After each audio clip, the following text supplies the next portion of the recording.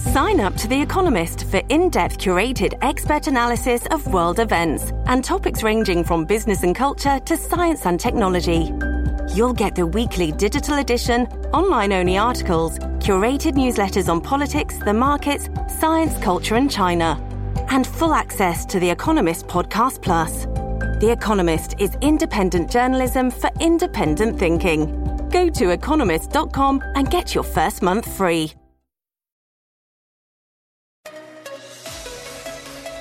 Now, from the most powerful city in the world, a new generation of conservative talk. Fair, fresh, fun.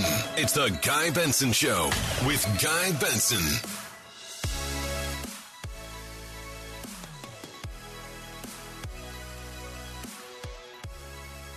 It is Friday, September 9th, 2022. I'm Guy Benson. Welcome into the Guy Benson Show. Very glad to have you here every weekday, 3 to 6 p.m. Eastern Time, then around the clock for free on demand on our podcast. GuyBensonShow.com is our website. That's GuyBensonShow.com. You can find out more about the program, find some content there and access it. You can get our podcast that I mentioned that's totally free and on demand. Lots of options there. You can also follow us on social media at Guy Benson Show on both Twitter and Instagram. And I did want to welcome to the Guy Benson Show radio family a new affiliate this week, joining the team. Hello, KFNX, 1100 AM in Phoenix, Arizona. We are very pleased to have you here. And in fact, we'll be talking a little bit about Arizona politics later on this hour, in all likelihood. So that's KFNX, 1100 AM, Phoenix. Hi. Welcome. Very, very, very delighted that you've joined the team here on the Guy Benson Show. Here's our lineup on this Friday edition, and I should say happy Friday to all of you. Senator Ron Johnson, Republican, Wisconsin, big race in that state. We had the gubernatorial nominee on this show earlier in the week, sticking with the Badger State theme. I'll, in fact, be in that state later this month. Ron Johnson fighting for re-election, a very tight race. We will talk to the senator coming up this hour. In our next hour here in studio, Shannon Bream will join us live. She is about to host and anchor her first ever episode of Fox News Sunday as the permanent anchor, as she was named a few weeks back. 9/11 will be her very first show this coming Sunday.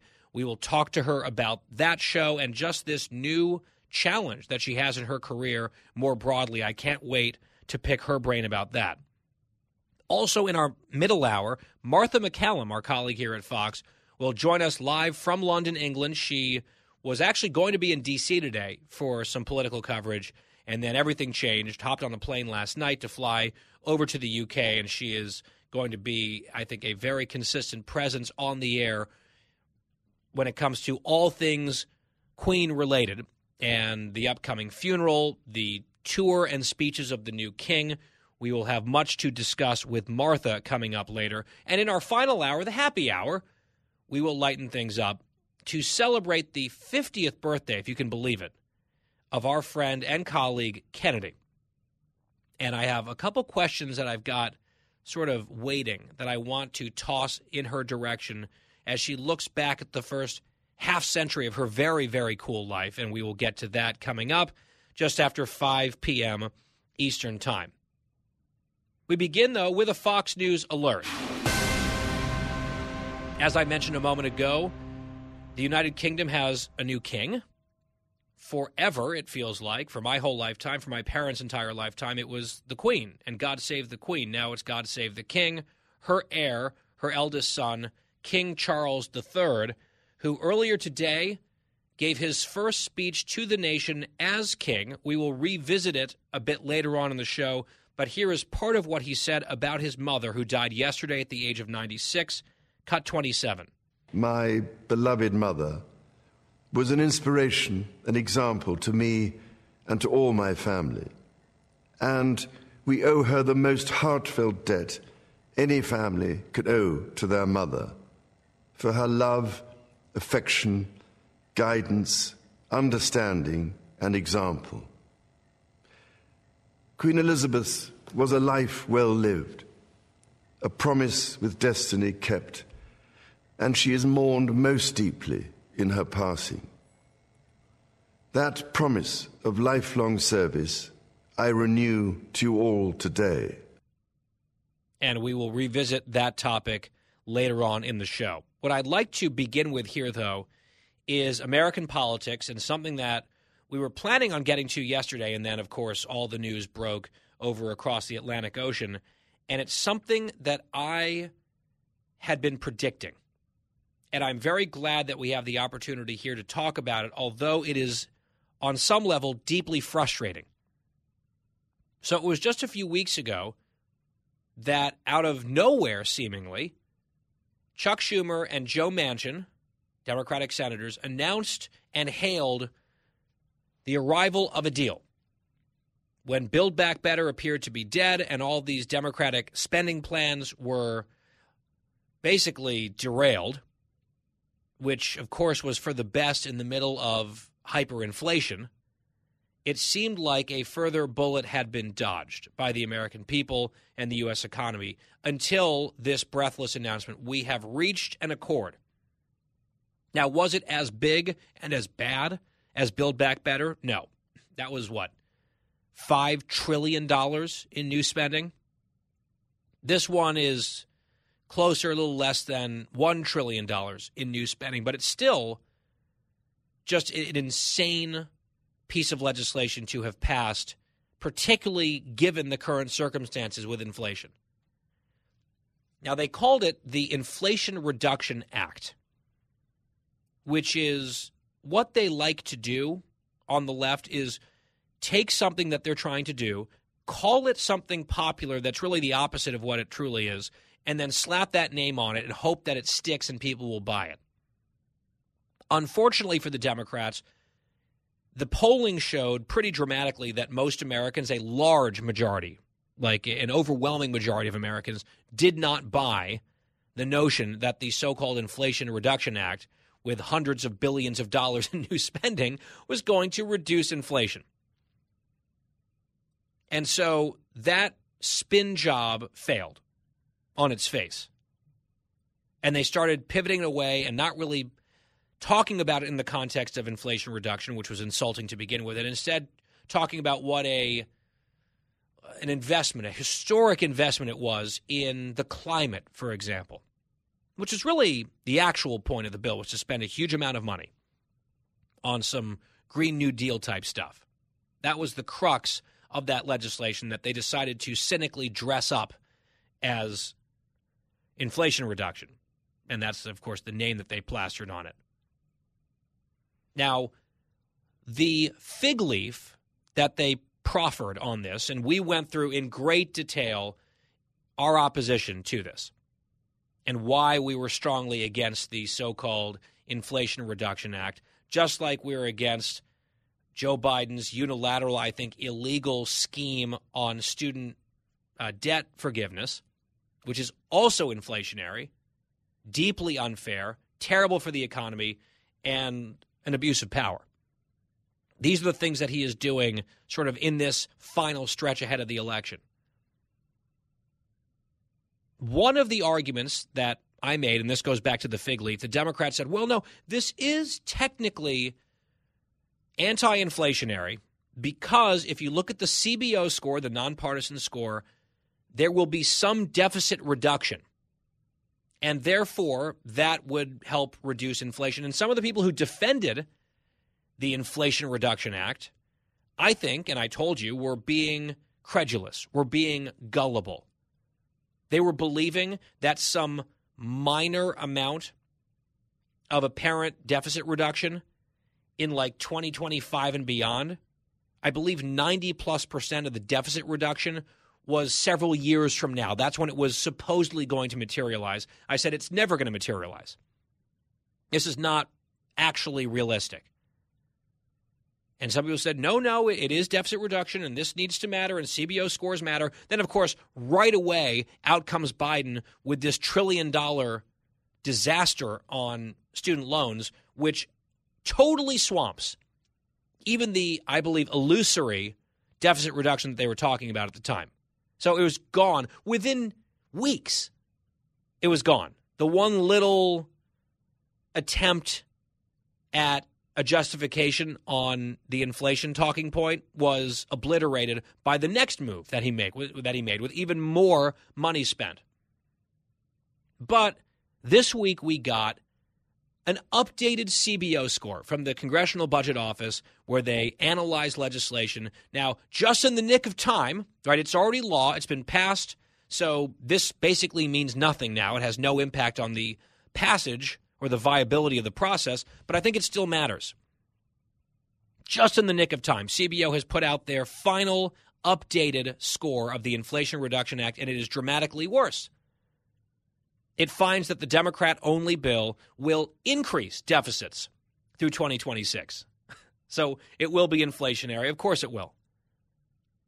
It also found, wait for it, that the IRS will take in an extra $60 billion from taxpayers using increased audits than what was previously estimated.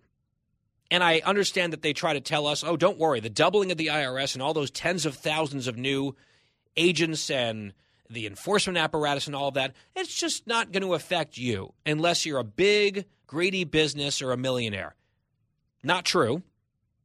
As we said many times, the Democrats had an opportunity to vote on that exact promise to make sure that there were no new audits per capita, no increase in the audit rate for middle class, working class people. That was a Republican amendment. Every single Senate Democrat voted it down. Their promise was meaningless. And now CBO is saying, oh, yeah, there's actually $60 billion extra dollars that's going to go into this, that the government is going to draw in using increased audits. And if you believe not a single dollar of that $60 billion is going to come from middle class or working class people, then I don't know what to tell you. Look at what their patterns are on these enforcement measures in recent years and decades. It absolutely hits the middle and working class people in this country. So the CBO score comes in far too late, but telling us new truth about what the Democrats have passed, increasing deficits for the next, 4 years, and a huge windfall, even with the deficit going up, a huge new windfall of $60 billion more than previously estimated from audits in this newly muscular, hugely empowered, doubled in size IRS. This would not have been possible without Joe Manchin deciding that he wanted to do something. He was a no. He has courageously stood up to his party on a number of things, the Democrat from West Virginia. But he decided this was something he was going to do.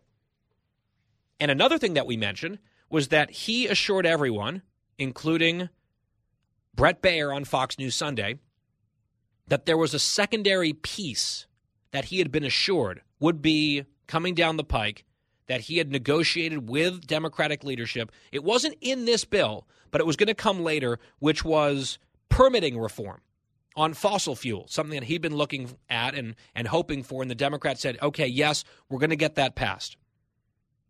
And I wondered out loud here on the show back then, what was it, like a month ago? Did he just get rolled? Because Schumer can promise him something, but if they don't have the votes to do it, especially in a closely divided House, if the progressives decide we're going to screw Joe Manchin, we'll let him put his name on this giant spending bill, we'll vote for it, and then this concession that leadership promised him, we never promised him anything, so it just goes away. Manchin said, well, if that were to happen, there would be consequences. Little question mark there. What would that look like? What would consequences look like? Because guess what? Here's Bernie Sanders announcing on the Senate floor, I believe this was yesterday, that almost 60 House Democrats say they are not going to go along with this promise that was made to Joe Manchin. Cut 26. Mr. President, I should also add that at least 59 of our colleagues in the House of Representatives will soon be releasing a letter expressing strong opposition to this side deal. Aha. So the side deal might go away. Who could have possibly seen that coming aside from everyone? I asked Republican senators on this show, do you think he might get screwed by the progressives? They're like, oh, yeah. Mitch McConnell told me he thought that's what was going to happen. Now, the leadership still might roll this thing into a must-pass bill, like, to fund the government or something. He still might get it, maybe, but it looks like some progressive Democrats are now setting up a fight over this to deny Manchin what he was told, what he was promised. Was it worth it, Senator Manchin? One more point on that question. Was it worth it? Joe Manchin had an approval rating in the mid to high 50s in West Virginia before he flip-flopped and went with Joe Biden and Chuck Schumer and caved on this Inflation Reduction Act. He was doing quite well, and people were pleased with his independence and his maverick status in that state. Since he flipped, since he changed, since he went down the path, the partisan path with his fellow Democrats, guess what his approval rating now is in West Virginia in a brand new poll? This is the favorability rating, 26%,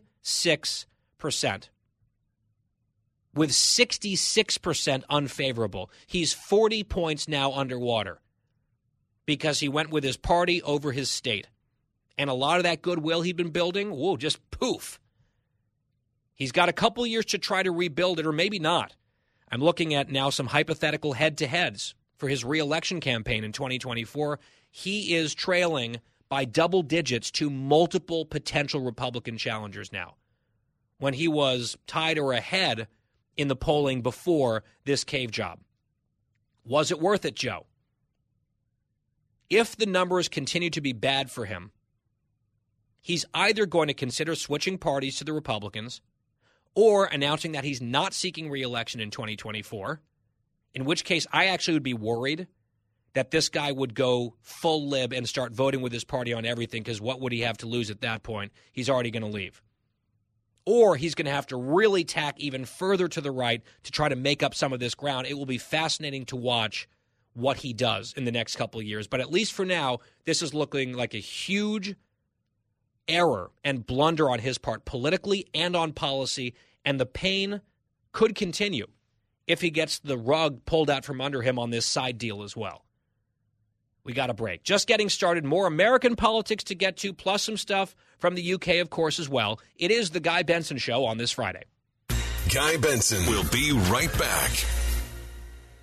This episode is brought to you by Shopify. Whether you're selling a little or a lot, Shopify helps you do your thing, however you cha-ching. From the launch your online shop stage, all the way to the we just hit 1 million orders stage. No matter what stage you're in, Shopify's there to help you grow. Sign up for a $1 per month trial period at shopify.com/special offer, all lowercase. That's shopify.com/special offer.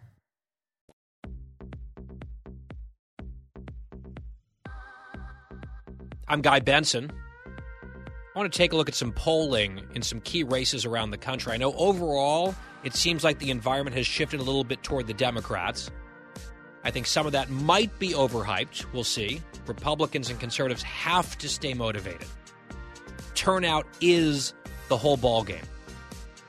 But here are a few that I've seen recently that are interesting. Just in the last couple of days, we welcomed our new Arizona affiliate in Phoenix this week, just at the top of today's show. New poll from Emerson. The governor's race is exactly tied in that race, and the Senate race is virtually tied. Mark Kelly, 47, Blake Masters, 45. Masters getting heavily outspent. The Republicans got to get their act together there and get that campaign the money that they need, but it's a 2-point race, according to Emerson. A dogfight. In Florida, where we have also an affiliate, Ron DeSantis in a new Fox 35 poll, up 5 points statewide over Charlie Crist. Marco Rubio on the Senate side, up 2. And then a Fox 5 poll in Atlanta for our listeners on Extra down there. Brian Kemp leading Stacey Abrams by 8 points in the governor's race. You love to see that. And then in the Senate side, Herschel Walker +3 over Senator Warnock. That's the third poll in the last 2 weeks that has Herschel Walker now edging ahead. Interesting. We have the longtime football superstar on this show next week. Looking forward to that interview. The Guy Benson Show. We'll be right back. Out of the gates and ready to go. Hey, it's Hutton and Withrow. Hot Mike is here on the Outkick Network. We've got your afternoon covered with the latest sports discussion, and it's available wherever you find your audio. Daily analysis and news. He is hot. I am Mike. Actually, my name is Chad.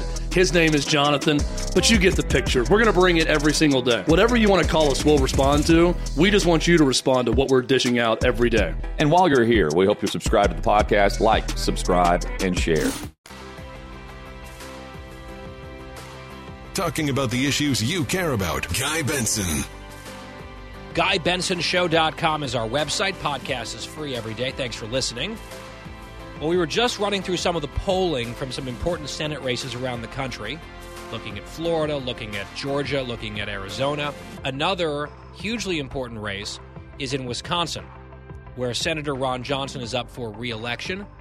It is a tough fight for him. We just had Tim Michels on the show a few days ago, who's running for governor in that state, so we're just sticking with the Wisconsin theme, as I will be in the Badger State the week after next. Senator Johnson, welcome back to the show. Well, Guy, I hope you're doing well. I am doing well. I want to talk all about your race and your opponent. We'll get to that in just a moment. I do want to ask you a policy question. I've seen some of your comments on this, and it's just something that I'm personally interested in. It's this same-sex marriage bill that passed the House, now in the Senate. Your colleague, Senator Portman, was on a special report earlier in the week saying that right now it looks like they're trying to make some changes to the bill on religious liberty. You had indicated a while back that you were not opposed to the bill. Now you're saying in its current form you wouldn't support it. Seems to me like you've got a pretty moderate position on this, a fairly sensible one. Where are you coming down on this, and is there a version of the bill that could potentially earn your support when it comes to the floor? Well, first of all, I always supported civil unions. I would have thought that would have been the solution. But when the Supreme Court ruled, I said, okay, this is, here's one divisive issue that's put behind us now. I see no scenario whatsoever for the Obergefell decision to be overturned. I mean, this is where stare decisis is really quite strong. You're not going to disrupt, millions of lives. This isn't like Roe v. Wade and the Dobbs decision where you're protecting life proactively. So again, this is unnecessary completely. This is the left, these are the Democrats, opening up a wound that didn't need to be opened up. I mean, they just can't help themselves. And so, initially, because I basically had that view, it's like, I thought this was a settled issue. Let's just move on, okay? But I actually listened to people, and I think people started expressing very legitimate, very serious concerns in terms of religious liberty if you actually enact a law like this, more so than just the Supreme Court decision.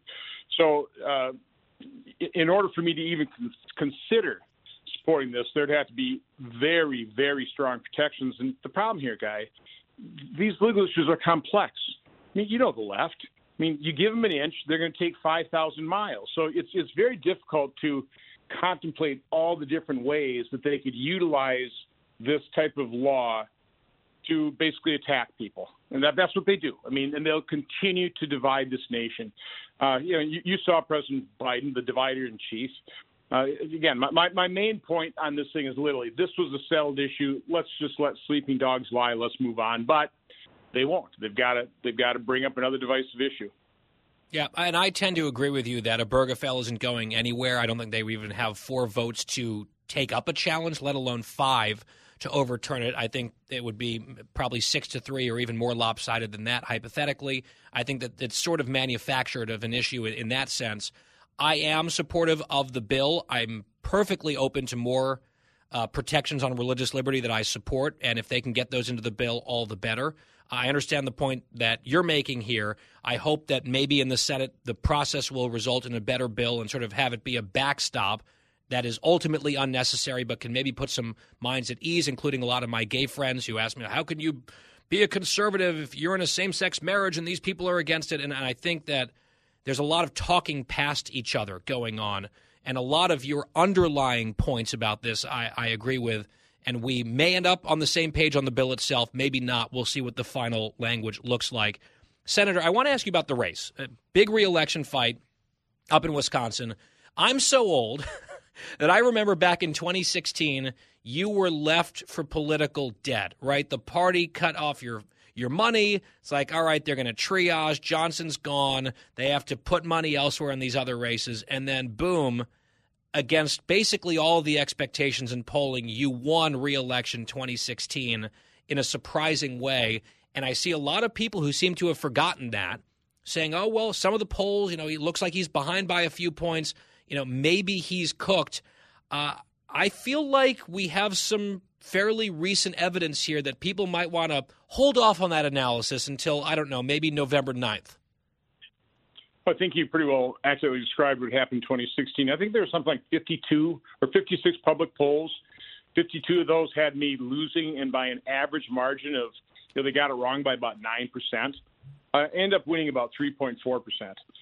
So, again, I don't know. It's just impossible to poll nowadays, whether I do suspect some of these polls are designed to dispirit supporters, dispirit potential donors, that type of thing. Wisconsin's always going to be close. It's going to be razor within margins. I think it starts out that way. I think it ends that way. So I pretty well discount the polls. There's only one poll that counts. I think that's pretty obvious. But, Guy, I'm running against a radical leftist who's hiding out in sheep's clothing. He's taken a page out of President Biden's book. I'm not saying he's hiding in the basement, but he's in hiding. He can't afford to have Wisconsinites know his views on the issues. He thinks the founding of America was awful. For some reason, he thinks our national parks are racist. He supports all of the disastrous policies that have given us open borders, the flow of illegal and deadly drugs, 40-year high inflation, record gas prices, rising crime. He actually wrote the law, didn't get passed, but he wrote the law to let out criminals without bail. Their administration has proposed cutting our prison population in half. Just let people out. So he's unbelievably soft and dangerous on crime. Again, he's a radical leftist, but he's hiding from the media. He won't answer questions. He doesn't do press conferences. He does these little cutesy ads, makes him seem like a moderate. He's nothing even close to a moderate. He's supported by the groups that lead the defund police effort, although he says, I really don't want to defund police, although he's happy to reallocate funds away from them. I guess he saw somebody with the Abolish ICE T-shirt, wanted one, got it, got a big old picture of him with a grin on his face, abolish ICE, but he said, no, I really don't mean to abolish ICE. So he's willing to lie, and that's, of course, their entire campaign against me, lies, distortions, character assassination, the politics of personal destruction, because they simply can't defend Democrat policies of destroying this country. Yeah, I think it's important to underscore the point that Senator Johnson just made. There are some candidates in some of these races for Senate, for governor, where they're liberal Democrats, and I disagree with them on most issues. And in some of the races, you think about Nevada and Catherine Cortez Masto, and you think about Arizona and Mark Kelly and some of these other ones where they are just Maggie Hassan, New Hampshire, just rubber stamps for Joe Biden. Whatever Joe Biden and Chuck Schumer want, they get. And I think that's bad enough. I think that is an indictment of them, and they deserve to lose those races. Then there are people running who are radical. Those people are far too progressive and liberal and I think wrong-headed and deserve to lose. And then there's the next step, which is radical people who believe radical things way out there on the left, including John Fetterman in Pennsylvania and including Mandela Barnes, who is the opponent of Senator Johnson in Wisconsin. He just ran through a couple points that you might just be sitting there thinking like, oh, gosh, that sounds too crazy to be true. It's not. And, Senator, we were just talking about some of this insane soft-on-crime stuff in Illinois yesterday, and Mandela Barnes wants to basically Chicagoify Wisconsin. That has been his position on crime and then a host of other issues. He's not kind of just like, a mainstream center-left, purple state Democrat. He is way out there in the Bernie, Liz Warren, hardcore activist wing of that party. It's like, kind of the AOC-inspired part of the party. I don't think it's overstating it to say that. No, because they've all endorsed him.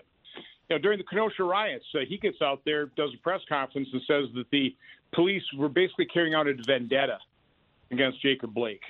He just incited the riots. Wow. So no, he is a radical leftist. But the problem here is we have, as conservatives across the nation, the mainstream media.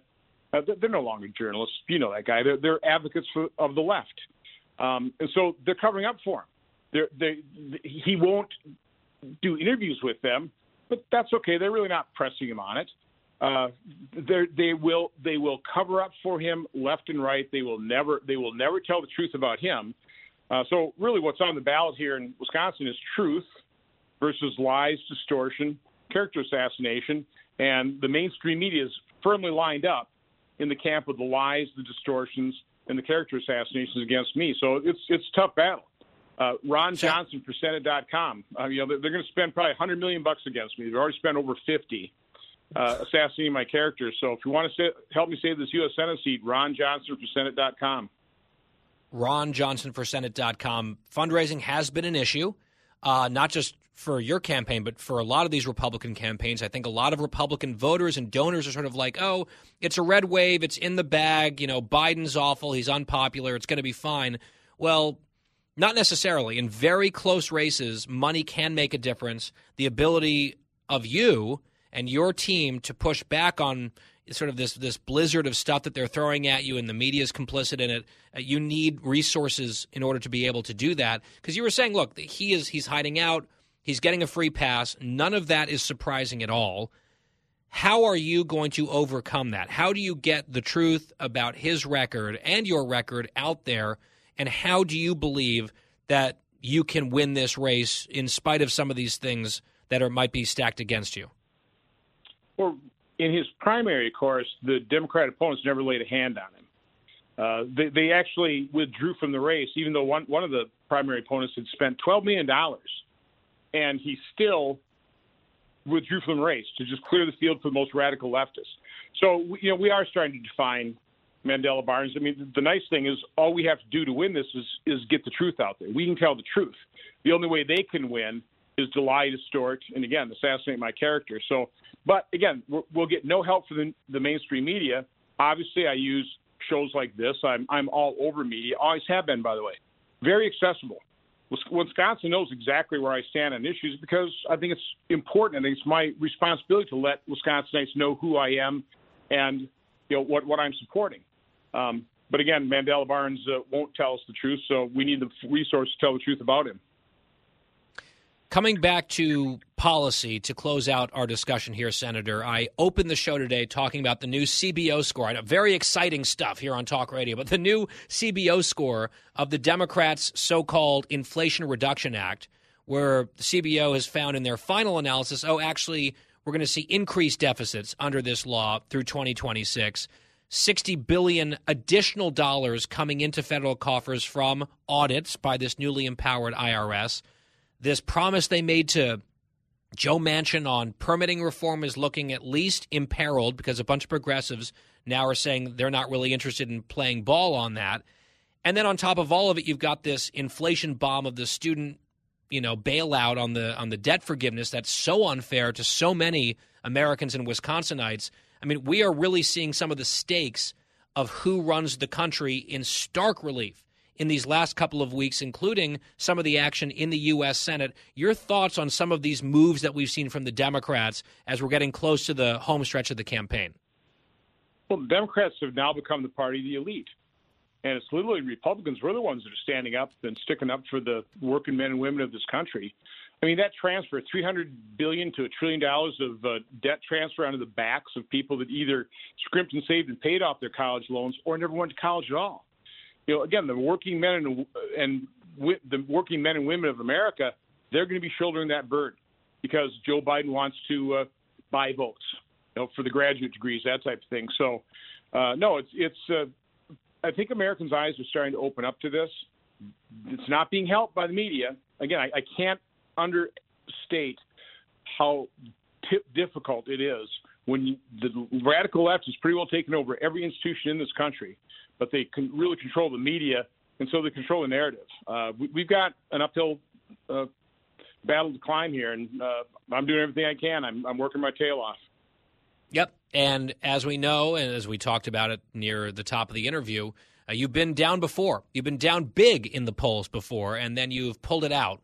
When push comes to shove, and Wisconsin is kind of a 50-50 state, it's a turnout game. And if you can get your message out and people turn out in force, I think we can see another 6 years in the U.S. Senate for Ron Johnson. But it won't just happen automatically, and the radicalism of Mandela Barnes won't sink him automatically. Like, work has to be done here. The message has to be delivered. And part of what we're doing here is trying to shine a spotlight on some of these important races with the balance of power in the U.S. Senate hanging by a thread for the Democrats. All of these close races are extremely important, which is why we were very pleased to have Senator Ron Johnson, the incumbent, a Republican from Wisconsin, here on the show today. And, Senator, perhaps we'll talk again before November 8th, but it's a big one coming up, and we wish you luck here. Appreciate everything you do. Take care. You bet. That's Ron Johnson, U.S. Senator, on The Guy Benson Show. We'll step aside and be right back. Fresh conservative talk. Guy Benson Show.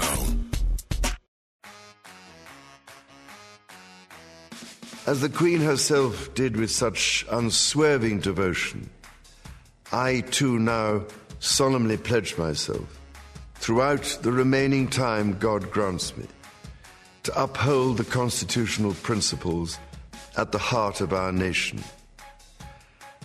And wherever you may live in the United Kingdom, or in the realms and territories across the world, and whatever may be your background or beliefs, I shall endeavor to serve you with loyalty, respect, and love, as I have throughout my life. King Charles III today in his first address to the nation as king, following the death of his mother, Queen Elizabeth II, yesterday at age 96. He also said this, a message of thanks in Cut 31. In a little over a week's time, we will come together as a nation, as a Commonwealth, and indeed a global community, to lay my beloved mother to rest. In our sorrow, let us remember and draw strength from the light of her example. On behalf of all my family, I can only offer the most sincere and heartfelt thanks for your condolences and support. They mean more to me than I can ever possibly express. And to my darling Mama, as you begin your last great journey to join my dear late Papa, I want simply to say this: thank you. Thank you for your love and devotion to our family and to the family of nations you have served so diligently all these years. May flights of angels sing thee to thy rest. There was a prayer service today at, I believe, St. Paul's Cathedral, and we covered some of that on the news channel. The Prime Minister spoke, Liz Truss. Martha McCallum is in London. She's hosting right now her show, The Story, anchoring from London. She'll be joining us live coming up in the next hour. And we will get a sense of her feelings and her thoughts. She's been following the royal family very closely for so long. She leads so much of our coverage over there whenever anything happens. I'm really eager to talk to Martha about her perspective on this and also what she's seeing and hearing on the ground in London from the British people who are grappling with this loss of an icon after 70 years plus on the throne. Another hour coming up. Shannon Bream, the new anchor of Fox News Sunday, is here with me live in studio when we come back.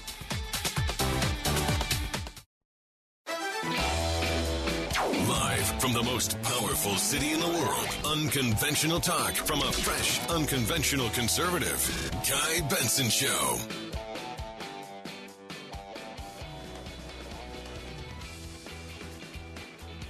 Our middle hour is underway on this Friday edition of The Guy Benson Show. Thank you so much for being here between 3 and 6 p.m. Eastern every weekday, then around the clock on demand for free on our podcast, GuyBensonShow.com, FoxNewsPodcast.com, wherever you get your podcast. Bonus Benson on the weekends as well. You don't want to miss that. At Guy Benson Show, Twitter and Instagram. Send us a follow if you would. And as we get into this middle hour, let's start with a Fox News alert. With the Dow having another good day, up 377 points, closing out the week at 32,151. I am very pleased to welcome here in studio Shannon Bream, and I'm going to have to give a brand new intro with the new title for the first time here on the show. Shannon Bream, Chief Legal Correspondent at Fox News. Yes, you knew that. Also, anchor of Fox News Sunday, starting this Sunday, September 11th, her first show as the permanent host of that Sunday program. It's a huge deal. She's also hosted the podcast Living the Bream. She's written best-selling books, most recently The Mothers and Daughters of the Bible Speak. And Shannon, I know I briefly snuck it in on TV once already with you, but just in person here, I cannot tell you how thrilled I am for you and for our audience that you've got this show and you're going to be sitting in that very important seat, hopefully for many years to come. Congratulations. Thank you, my friend. It is an honor. We're all in the same family. I'm just moving down the hall a little ways from where I've been. Slightly different hours. Slightly different hours. I'm super excited just to take on this new challenge. I mean, there's been such an amazing... We're sitting in the Tony Snow radio studio. So just thinking about the foundation he laid and Chris Wallace and the years of journalism that they did, we're just excited to build on that. And I want to ask you all about that in a moment. But first, something else that's on this sort of avalanche of stuff that you're constantly up to. They keep you very busy here. They keep all of us pretty busy here, don't they? And we love it. A Fox Nation special on the life and times and legacy of Queen Elizabeth II in her own words. Obviously extremely timely, with the Queen dying yesterday at the age of 96. Just your overall thoughts on this, and why should people maybe check out the special, given so much coverage that people are already seeing? What's unique about this Fox Nation special? I got to give huge props to our Fox Nation writers, producers, editors, everybody throwing this together, because they're literally doing this in about 24 hours that we've got this project done. I was amazed at all of the old video that they found. You will hear her in her words, but other people, their thoughts, like what Winston Churchill thought of her, being so young when she took the throne. And then obviously they had this very back and forth relationship where she was advising prime ministers, getting them through war times, through cultural massive shifts and change over time. So you hear from her at all those different stages of her life. 70 years. It's hard to sum that up, but archival footage, all kinds of things in this special I haven't seen anywhere else. Well, that sounds intriguing. And there's so much attention being paid to this woman and what she did for so long. Just even hearing the name Winston Churchill. Crazy. She was the Queen when he was prime minister. I saw a statistic on social media that, and I'm going to get the dates, I think, roughly correct. Churchill was born around 1874. 1874 was when he was born. The current prime minister, Liz Truss, who was just welcomed by the Queen on Tuesday before she died, Liz Truss was born in 1975. Yes. A century. Right. A century. Yes. And that just sort of blows my mind. It's also, you know, we're both relatively young, but it's... Well, speak for yourself. Well, I'll speak for you too. Many people around the world, most people around the world, do not remember planet Earth without the Queen of England being her. Yeah. And it's sort of jarring, and I think it hasn't really sunk in yet that that's going to change in such a significant way. I just wonder what your reflections are on that. Well, didn't it seem that she was kind of immortal in some way? We thought she'd always be around. And just 2 or 3 days ago, we had the picture of her greeting the new prime minister, Liz Truss. And she looked great. She did. And I think we were all shocked that this was such a sudden thing, because she was so hardy. She, survived the heartbreaking death of her husband. They've been together for decades. She got through COVID a few months ago. She got through COVID. I am so glad she got to have her Platinum Jubilee and see the wonderful tributes and the music and the notes and the love just outpouring to her from people thanking her for her duty and her service. So it is so strange. I think it's going to take us a minute to get used to saying King Charles. I'm still stumbling over that. But what a mark that she leaves. They do kings? I know, there's a king now. And he's Charles III, which is correct. Much better than George III, I just want to say. I think we should stick with Charles. For the record, yeah. That sounds a lot better to me as an American. I want to shift to this huge weekend that you have ahead for you. As the anchor now of Fox News Sunday, you mentioned the legacy here. Tony Snow, for years, pioneering the program. Chris Wallace, this journalistic titan who asked so many very hard questions of so many people and ended up moderating multiple presidential debates, in general election settings. How are you planning to put your mark on not just this show, but this kind of show, right? It's sort of a DC institution, the Sunday shows. And whenever I'm invited on the panel, I'm like, ooh, it's sort of like fancy. It's like the adults' table. It's like this is right. This I got invited. I'm out of the kids' table. Yeah, let's really not screw this one up. How do you go through the process in your own mind of upholding a standard, but also making it yours. There's a fantastic team in place there who has worked with Chris for years, and even, a couple staffers, at least one dating back to Tony Snow years, too. So they've been part of this building process, these building blocks all these years. It will always be at its core hard news, straight news, policy, lawmakers, wonky stuff, newsmakers. But, I think we have a little a twist this weekend, and then we have Andy Pettitte. I saw this. Right. Big number 46, the lefty, wicked pickoff move. Yes. A great Yankee from my childhood. Back in the day. Those World Series teams. Yeah. So we feel like there are other voices that we can bring in that aren't strictly inside the Beltway or at the head of a state house, but people that have other interesting viewpoints. I'll include things that are cultural, faith-based, entertainment, sports. Andy's going to be with us this weekend talking about that game where George Bush, President Bush 43, threw out that pitch at the World Series that kind of felt like it united all of us in those weeks after 9/11. And Andy was there. He's part of that World game. Series, he threw a strike Yeah. from the rubber. It was, for real, probably one of the best. In a bulletproof vest. It's one for the ages. And I think it took us out of politics for a minute. Sports was very unifying. We were all kind of rallying for this commander-in-chief who had such a horrific thing to deal with in our history. And Andy is still doing work for first responders with Tunnel to Towers. So we're just going to talk to him about his remembrances as we're going to do a lot of 9/11 stuff during the show. That was actually Mr. Bream's idea. He said, you should try to get one of the players from that game. And so I said, let's do it. I wonder if Andy Pettitte feels, as I do, that it was extremely selfish and rude of the Arizona Diamondbacks to win that World Series. Yeah, come on. Over the Yankees in New York. Come on. Was not happy about that. Throw a game or two. Well, they kind of did, actually, with a couple blown saves, some epic home runs, and late inning the whole thing. I mean, come on. The Yankees have a few rings. They do. They have 27. But who's counting? And counting, hopefully. I do want to ask you also this, because when the news broke sort of within the media world, Shannon Bream got the gig. He's been rotating host. A lot of people did a very good job. I felt fantastic. Like. And I love that people got to see so many different correspondents and anchors from Fox because we've got such amazing, talented colleagues. I love, and they all have kind of their own personality, their strength of topic areas. So I think that it's been kind of not maybe a blessing for the producers who had to jump in with different people every week, but for the viewers to see a lot of our Fox family. Yeah, people did a great job, and I was fortunate enough to be on a number of panels with different people. It's like, oh, this person is plausible. This person could do it great. And it ended up with you. And as someone who I consider a friend, I was just so happy. I texted you immediately. You've got a lot of people just rooting for you and just delighted by this decision. The one thing that popped into my mind, and I want to ask you about this, and I hope you don't think it's out of line. I won't at all. Okay. Fox News at Night at midnight, which is your show until recently, right? It's Gutfeld leading up to it. At the very end of the show, the way he tosses to you, he calls you the evil Shannon Bream. Yes. And it's funny. It's a joke because you are notorious for being the nicest person at this network. Like, amid a lot of nice people, you are the nicest. We do have a lot of great people. Thank you for putting me in their company. Well, I'm putting you above their company. I'm saying you're the nicest person here. But wait for it, though.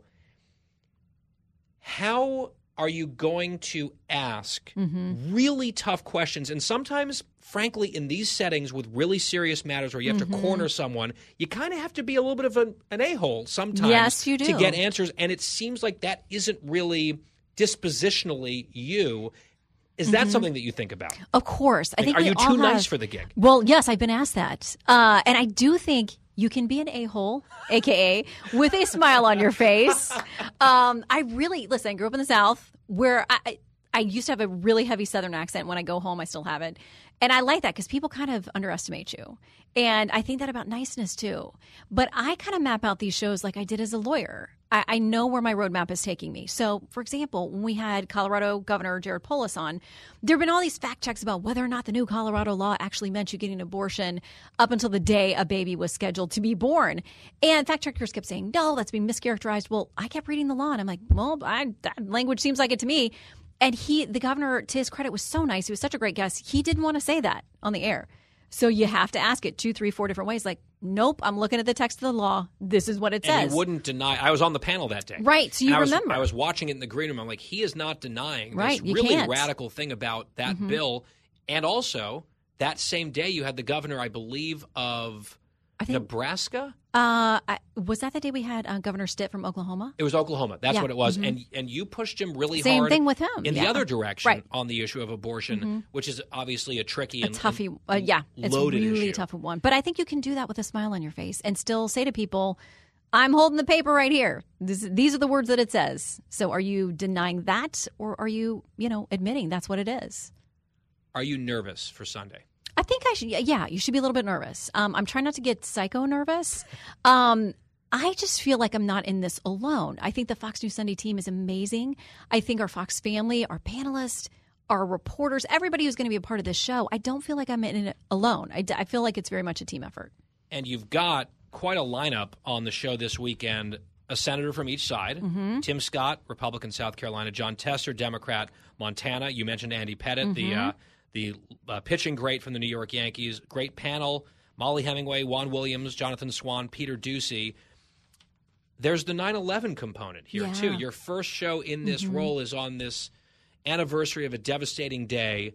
There's the news of the day. There's the reflection on that 21 years ago, that atrocity here in the United States. Then you've got the death of the Queen mixed in. It's sort of a very interesting moment in time to be making your debut this way. It is, and you always want to have news. I mean, you don't wish anyone ill, but you want breaking new information. So we have all these big world developments and national developments, this important day of 9/11 that we memorialize.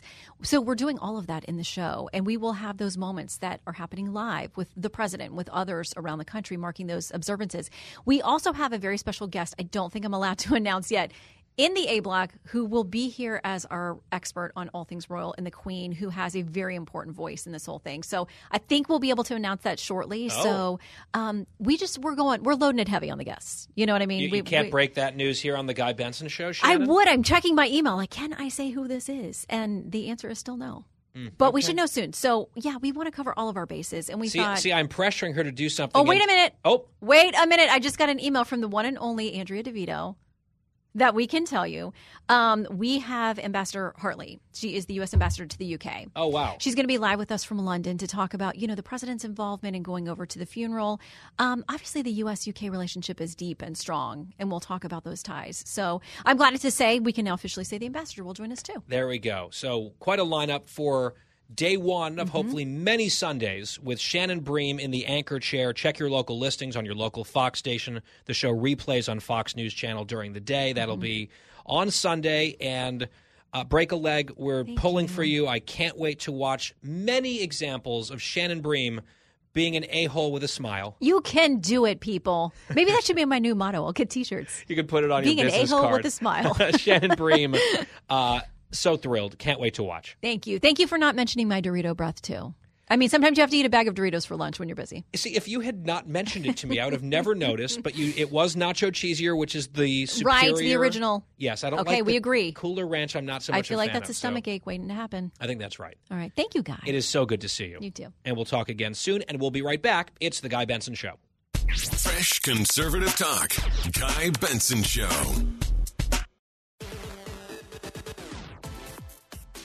I'm Guy Benson. Martha McCallum joining us live from London in the next segment. But first, this insane story out of Nevada. Have you heard about this? There's a chance you have not, actually. Here's the headline. Nevada county official charged in connection with death of investigative journalist. The Politico story reads like this. Here's the lead.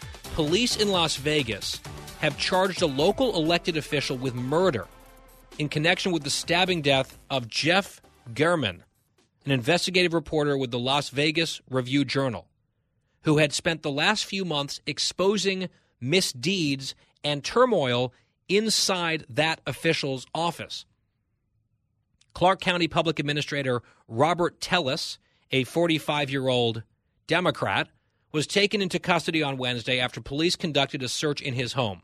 On Thursday, Sheriff Joseph Lombardo, who I will say, by the way, is running for governor as a Republican in that state, told reporters that Tellis had been charged with murder after authorities found a positive match for his DNA with the genetic material found underneath German's fingernails, who I guess was clawing back and trying to fight back in this struggle, in this stabbing death.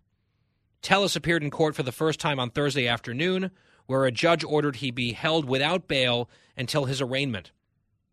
Telles was the subject of a series of explosive articles by Gehrman, the journalist, which described a mismanaged office where employees accused Telles of bullying, favoritism, and allegedly an inappropriate relationship with another county official. After Gehrman's initial reporting this spring, Telles lost his re-election bid, coming in third in the Democratic primary.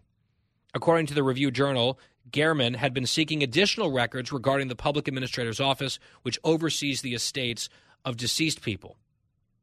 Telles made no secret of his disdain for the journalist, who had spent 40 years in Las Vegas reporting on corruption and crime, and boy, there's a lot of corruption out in Nevada, among the city's most powerful residents, including elected officials and operators.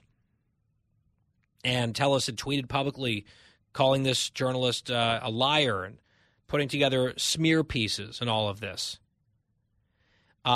He said of this journalist, "I think he's mad I haven't crawled into a hole and died." And then allegedly he murdered the journalist. So I suspect this story might be a little bit bigger on the national stage if the alleged culprit were a MAGA Republican, given all the attacks directed at those types of candidates and officials recently. But here's a Democrat who has allegedly murdered an investigative journalist for the investigative journalism he did against him, and it's sort of like being treated kind of as a local news story out there. I saw at FoxNews.com, ABC, CBS, NBC, and MSNBC, to the extent that they covered this at all, just failed to mention, weirdly, that the suspect is a Democrat. I'm sure that's just an oversight and a coincidence and a mistake, right? Has to be. We'll follow that. On The Guy Benson Show, Martha MacCallum coming up.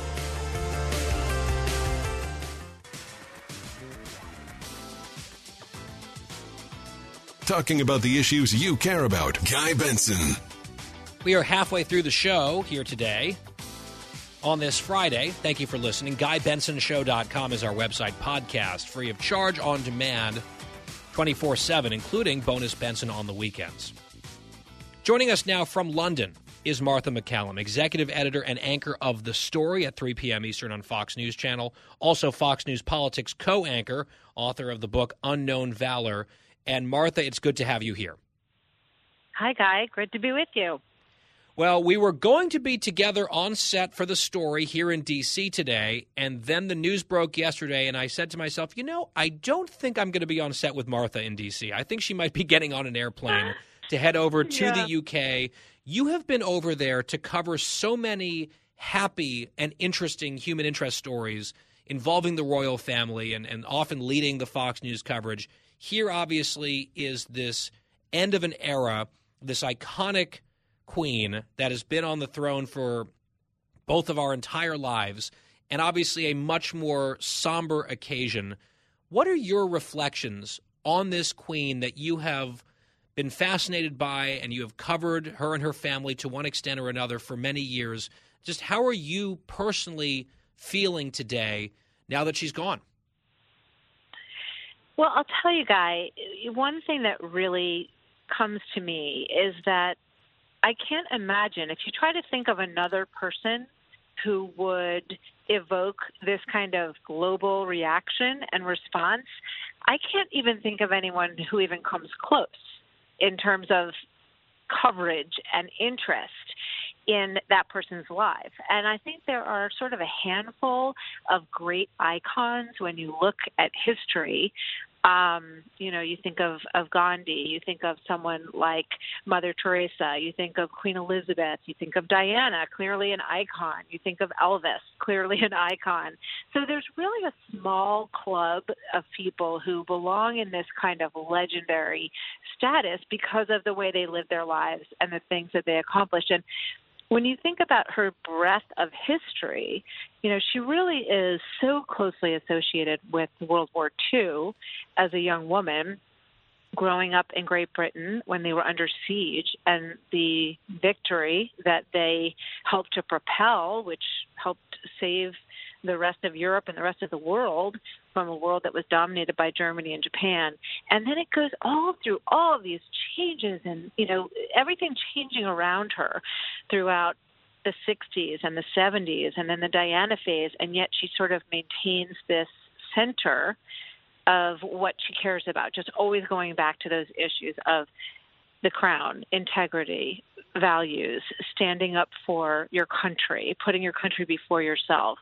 And she has just been this incredible story and an incredible woman who has touched the lives of so many other history-making individuals throughout the course of her life that it just makes her a truly fascinating figure.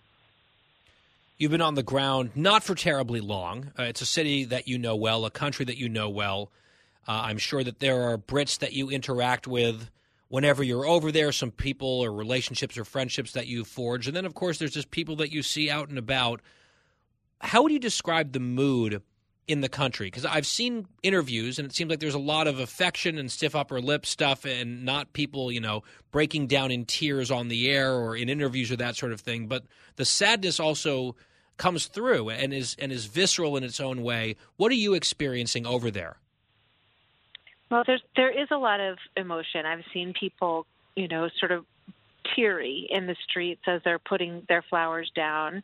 I think they thought of her as sort of a grandmother, as kind of a person, a presence in their life throughout the course of their entire lives. And that is difficult to sort of when something like this happens, it's like an era in your life is over also, of that constant, the person that you always thought of as being in the background for you. But I also think that people are celebrating her life. She was 96 years old, and I think that the Jubilee was such a great event because she got to sort of see this outpouring. It's almost like she went to her own funeral in a strange way. She got to listen to all of these people talking about her life and movies that were made about her. And her face was all splashed across the front of Buckingham Palace in different decades of her life. They had buses, going around with music coming out of them and pictures all over the sides representing different decades of her life. So it's really great that she got that amazing celebration before she passed, because I think she got to see that outpouring of affection. And I think it made people feel like they almost had a really good, solid goodbye with her. Yeah. Yeah, and I feel like, if you've got to go, perhaps age 96 after a giant national celebration in your honor a few months prior, and you die surrounded by your loved ones at your favorite castle in the country, it could be worse. Get it right. Yeah, exactly. It's so true. Let me ask you about the king, and it feels weird to even say that. We were talking to Shannon Bream about it earlier, to say the king. Here's Charles, forever it was Prince Charles and all the Diana stuff. Now he's King Charles III. He gave his first speech as king earlier today. We covered it on the network. We played snippets of it here on the radio show. What did you think of the speech? Let's start with that. And then maybe to expand a little bit, what shoes does this man now have to try to fill? What standard has been set for him? Because it seems almost impossibly high in some ways. I think there's no other way of looking at it than that Charles will be sort of an interim king. I think everyone looks to William for sort of this bright future. And I think Charles's job is to be that bridge, to be that stability in between the two. No one will ever outshine his mother. And I think there's a lot of promise that exists in William and Kate in terms of a younger, energizing factor of the monarchy. And I also think, Charles has been, he had a difficult road. He was, sort of a little bit of an awkward young man. There was, I think, issues with, his mom was traveling all the time when he was little. And then it took years for him to find the right wife to spend his life with. And, of course, that didn't work out. That all blew up in the most ugly way possible. It was a fairy tale that was not a fairy tale at all, it turned out. And I think he's kind of come into his own in a maturity in his 60s and 70s of finally marrying the woman that he really always loved. And they have a very kind of nice, comfortable, loving relationship. He spoke very fondly of her in this speech today, and I think it's good for the nation and for the monarchy and those who support it that the two of them have this very warm, strong relationship. So I think he's at a totally different stage in his life, and I think he sees his role as continuing that service, reputation, the whole MO of service that his mother laid down, and preparing for the next generation as well. We know that Prince Charles, was fairly political in some ways on climate change out there, sort of on the left, I think on migration and immigration issues as well. I think the expectation is that all stops immediately.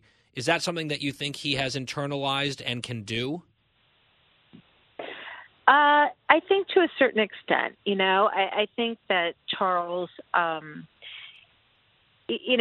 think that one of the things that he said in the speech today, he said, I have my charities that I've always been very committed to, and I'm going to be moving on from them to a certain extent. And I think that was kind of a signal that some of what he has spoken out about, and I'm sure he feels very strongly about, will not be the lead issues that he will speak out about politically, because he kind of can't do that anymore. So I think he was acknowledging in that part of the speech that he will not be speaking in the political role that he has in the past, which irritated some people. It might have even irritated his mother that he was so outspoken in some of it. But I also think he was kind of champing at the bit and uncomfortable that it took him so many years. He was in waiting all that time, and it's not a great position for a man to be in throughout the formative and adult years of your life. So I think maybe he was bristling against some of that and was like, I'm going to speak my mind, But today I think he was signaling that he's more mature than that now and going to move past that. Queen Elizabeth II dead yesterday at the age of 96. Her eldest son, Charles, now King Charles III. The funeral is coming up in about 10 days' time. Martha McCallum, our colleague here at Fox News, is covering it from London, and she joined us here by phone. We appreciate it. Martha, as always, thank you. Thank you, Guy. Good to be with you. Take care. We will step aside and come right back on The Guy Benson Show. Stay tuned.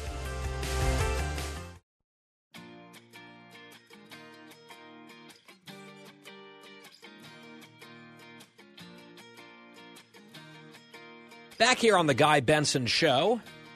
Still to come in the next hour, Kennedy, our friend, turning 50 this week. Her birthday was yesterday. She had a big celebration in Greece a few weeks ago. I had the pleasure of being there with Adam. We're going to talk to her about life and the passage of time and love and all sorts of things. She's so cool. I can't wait to have that conversation coming up in the happy hour. I do want to first follow up on a story that we brought to you yesterday here on the show. I had one of my friends from college, Jack Vrett, who is now running for State House in Illinois as a Republican. He was here in his capacity as a candidate, but also with his background as a veteran, as a prosecutor in the criminal justice system. He and I have been talking offline about this new law in Illinois that goes into effect January 1 of next year, so just a couple months from now. The Democrats who passed it along party lines just rammed it through, one-party rule in Illinois. No coincidence that a bunch of people are fleeing the state, taxpayers, families, businesses, big businesses that have been there forever, picking up their stakes and leaving because it's a hostile environment for entrepreneurs. It's a hostile environment for business. It's a hostile environment for successful people. They're being driven out by these left-wing demagogues, and it is an increasingly unsafe environment for a lot of people. And so the Democrats passed this law that they are calling the Safety Act, which is a total misnomer, much like the Inflation Reduction Act that we talked about earlier.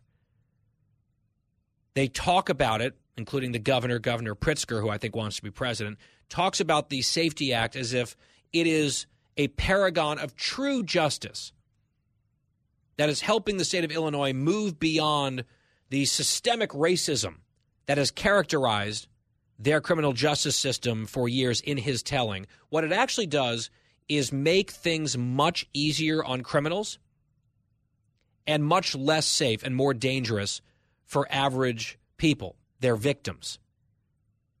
And in the act, there's a whole series of crime categories where now cash bail is being eliminated as the default position, including second-degree murder, kidnapping, like major felonies. Prosecutors will now have to jump through extra hoops to get someone held as opposed to released after their booking for these extremely serious crimes. I heard Lawrence Jones talking about this earlier on the news channel, about how a lot of us who support some forms of criminal justice reform, like the Second Chance Act, for example, it's because we believe in redemption and the ability to earn a second chance. What these forms of so-called reform are doing is they're requiring no change in behavior, no shift in one's approach, no contrition or sacrifice or consequence. It's just giving people a very wide berth to commit crimes with relative impunity and for their consequences for criminal behavior to be significantly diminished.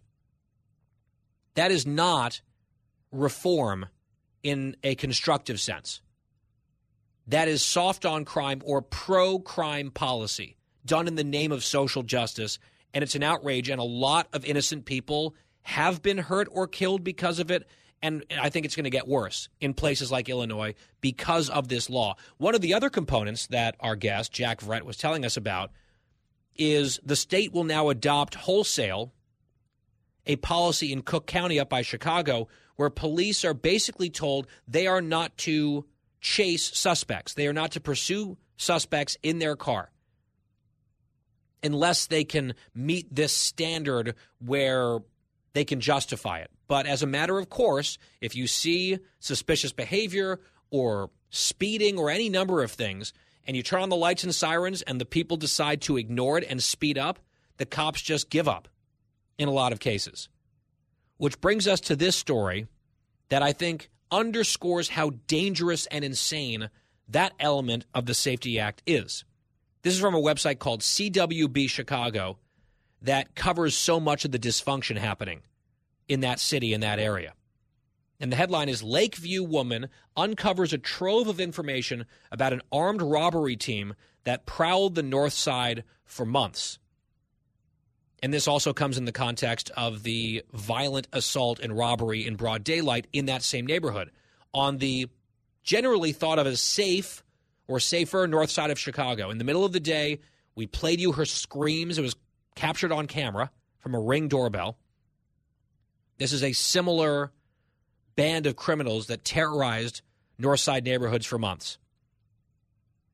I'll just read briefly from the story. 6 months before prosecutors charged Tyshawn Brownlee with robbing, shooting, and trying to kill Dakota Early on a Lincoln Park street in May, Chicago police already had evidence that someone named Tyshawn Brownlee was linked to a crew of robbers that was carrying out nighttime armed robbery sprees across the north side.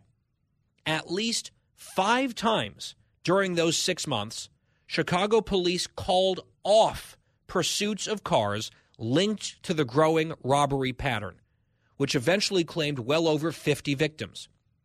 Chicago PD terminated one pursuit about an hour before Brownlee allegedly robbed and shot Early while demanding his phone PIN.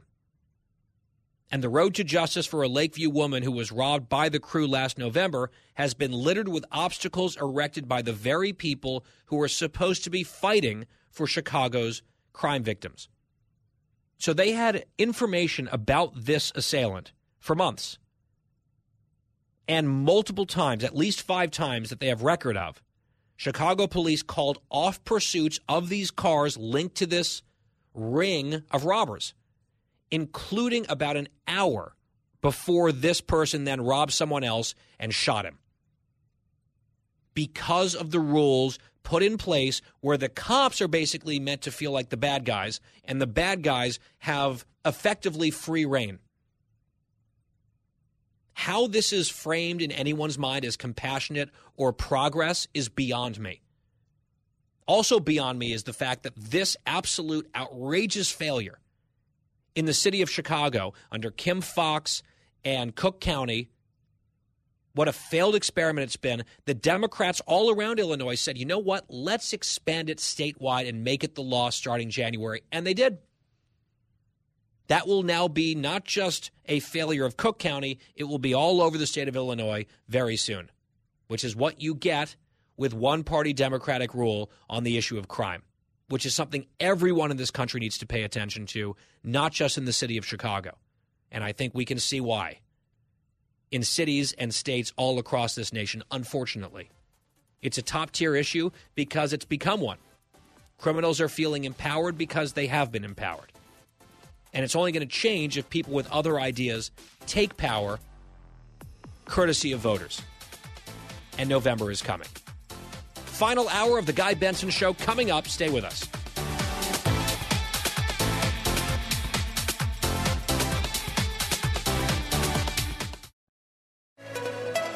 It's 5 o'clock in the most powerful city in the world, Washington, D.C. It's time for the Guy Benson Show Happy Hour, sponsored by the Finnish Long Drink. Finland's most popular alcoholic beverage has come to America. Visit thelongdrink.com. And now, here's your host, Guy Benson.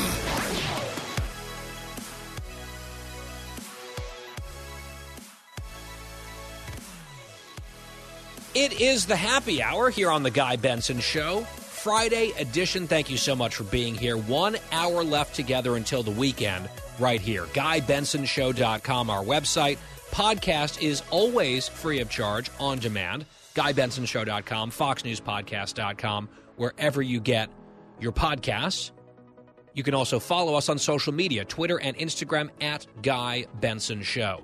This hour is sponsored by the Finnish Long Drink, which is terrific. We recommend it. In moderation, of course. Always drink responsibly. 21 plus only. TheLongDrink.com is their website to see where they're sold near you, as they've just exploded. I was talking to my buddy there. He said their sales have exploded. They're now in almost every state, which is very exciting. In fact, when we rolled out the sponsorship now years ago of the Happy Hour, brought to you by the Finnish Long Drink, the first guest we had in studio to help us roll out the sponsorship was our next guest who's with us now. And she, of course, lived up to all the excitement and was talking about the product and created a cocktail, I think, called the Jenny Too Many, featuring the Long Drink. It was very special. And, of course, I'm talking about Kennedy, host of Kennedy on Fox Business Network every Monday through Thursday, at Kennedy Nation on social media. Also, yesterday was her birthday, and a big one. Kennedy, lovely to have you back. Guy, it was so great to see you 2 nights ago on your anniversary. I feel like we have traversed so many milestones together, but particularly in the last week and a half. Yeah, it's been a lot. It was like happy birthday, happy anniversary. I was there for your big 5-0 celebration in Greece. You officiated my wedding 3 years ago. It's just a lot of things for someone that I had not known, a decade ago, to have grown so close, I think is something very special. And I think people can tell that we are close and that your friendship does mean a lot to me. I know that goes both ways, which brings me a lot of joy. I do have to say, on Instagram, I had this whole post ready to go to celebrate your 50th, and I had photos of us from a few weeks ago and then also from the wedding. And then Queen Elizabeth died on your birthday, and I just decided, out of respect for one queen, I was going to hold off on honoring another queen for one day. So I posted a day late today at Guy P. Benson on Instagram, but I meant what I said in the post and what I said in my toast back in Greece a couple weeks ago. You are the coolest person that I know. You are also one of the kindest, and that is a rare thing in our business, and it means so much. Well, I really love celebrating with you, and I love reliving the pictures from your wedding with Adam because it was the best wedding ever. It was so much fun, and we got to talk about that in Greece, and we also got to talk about the long drink because there were people with us in Greece who had never had it, and so it was really fun, describing what it is and how to drink it and how to pair it, and it was only one of the fun things that happened in Greece. The other, and this is a game that I think everyone should play, is Emily Campagno went around the table and asked everyone, what month and year did you graduate from high school? And then played a song, didn't tell everyone who it correlated to, and we had to try and guess. And I have to say, you were the best guesser in that game.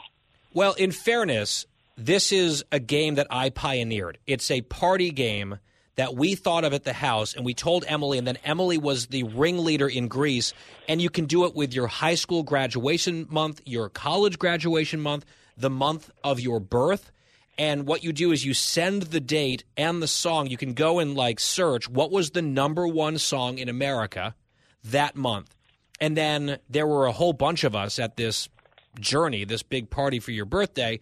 And so, we would then, Emily compiled them all and then would put together a playlist and play these songs. And you had to try to figure out, okay, whose song was this? When was this song popular? When did it come out? And how would the math work out? Who would have been graduating high school right around this time? And there were some real jams out there on that list. And we had so much fun late into the night doing that. I think aided perhaps with a little bit of Prosecco, if I recall correctly. By the way, I do want to just say one thing, because you were talking about the wedding, and you sometimes tell people, to their shock, I married him. And we have to clarify, or at least I do, that yes, that happened, but she was the officiant at my wedding. We, the two of us, are indeed not married, but at the wedding, and I think I've shared this story with a few friends. Maybe I told it on the air all the way back 3 years ago. But it was such a special weekend. We were reminiscing about it earlier in the week here on the show. It was just magical and joyful and fun and moving and emotional, all the things that you want a wedding weekend to be. I did not cry, or I was not nervous or scared, or having this sort of unsettled feeling until literally right before the ceremony started, where we all lined up, the whole wedding party, and I was at the very end. You were right behind me in this procession, and the music is playing, and you see all these people seated on this lawn overlooking the vineyards in Napa, and all of a sudden it hit me like a ton of bricks how nervous I was and how momentous this occasion was in my life. And you just sort of intuitively sensed, I think, that I was nervous. And it's not an emotion that I'd had until that second, basically. And you had that sense, and you leaned in and you whispered to me, there's still time. We can run away together right now. And I cracked up. It just broke that brief moment of tension in my own mind. And then everything else was perfect after that. And you were stupendous as the officiant, and I just wanted to pay tribute to you once again for the spectacular job that you did. And then, of course, you did it again for our friends Kat, Timph, and Cam, and I feel like you could maybe create a whole side hustle out of this at some point. Yeah, the pandemic really slowed down my marriage business, but I was thinking about your wedding today, and if you ever officiate someone's wedding, always put everything, always script everything. You really don't want to freestyle at a wedding. There are times and places to freestyle. A wedding ceremony, that's not it. You really want to go have, not only a solid outline, but truly a script of everything that should be said, because you also keep it nice and tight and you don't go on too long, which, that is not the time and place to do that. But always have a 3-ring binder that you can lift up over your face when you yourself, as the officiant, are overcome with emotion at your friend's wedding. Yeah. Now, the most impressive thing that I saw was you were reading from your binder, and your tears were streaming down your face, and yet it did not affect your voice. When I start to get choked up, the first thing that goes is my voice. But you were crying, but your voice was unaffected. It was a very impressive performance, and I do recommend Kennedy's services on this front. Kennedy, I do want to ask you, because I've now mentioned it a couple different times. Not only was yesterday your birthday, it was your 50th birthday. And setting aside the fact that you look amazing for 50, and you could have told me it was your 40th and I would have believed you, 50 is a big one, I feel like. And you've done so much in your life, and every time we hang out, I learn something new. There's some other unbelievable anecdote from the life and times of Kennedy that I hadn't heard before, where you've just had these different iterations of your career in different places. You've met so many extraordinary people from MTV to Fox News, and just an interesting trajectory there.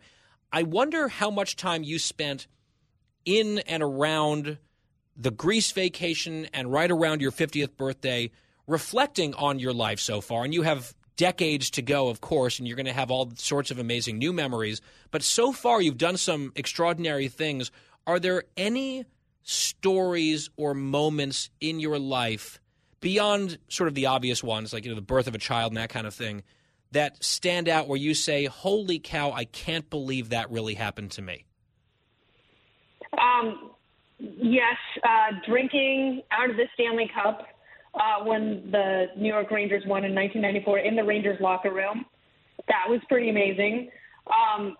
Reading Plato in the cell where Socrates drank hemlock and died. That was pretty insane. My friend Heidi, whom you met in Greece, who is a phenomenal designer, she reminded me about a couple of stories where I had met Madonna, but also where I kissed Dave Navarro in a coffin and happened to be sitting on his handgun. And that was one of those ones that, you're like, am I really here right now? What a gem Heidi was, I just have to say. I had not met her before, and you go way back to the MTV days with her, and she's just absolutely fabulous. There was another thing from your many MTV stories. I know you've written about some of them in your book, but you have a song by the Goo Goo Dolls written about you. Is that right? Like one of their famous songs? Yes, that was their first #1 hit, and they were having a tough time financially, and, they were kind of toying with the idea of calling it quits at that point. And then, Johnny was at home writing a bunch, and we had a pretty non-physical dalliance, and it didn't go past first base at all. And, we shared this beautiful moment, and, the two of us will never forget it. And he memorialized it in a song called Name. And the name is actually you, right? That's wild. Yes. Who is the most insane person that you have in your phone? Like where you're like, I can't believe if I want to, I could just text this person. Because you must have quite a Rolodex. It's funny because I've known him for so long, and, we message a lot, and we've known each other since the very beginning of my time at MTV, but probably Kelly Slater, just because since I've known him, he's become so famous, he's almost mythical, especially to surfers. So I think it's really funny because Heidi actually knows Kelly really, really well. Like, she has stories about Kelly as he was growing up.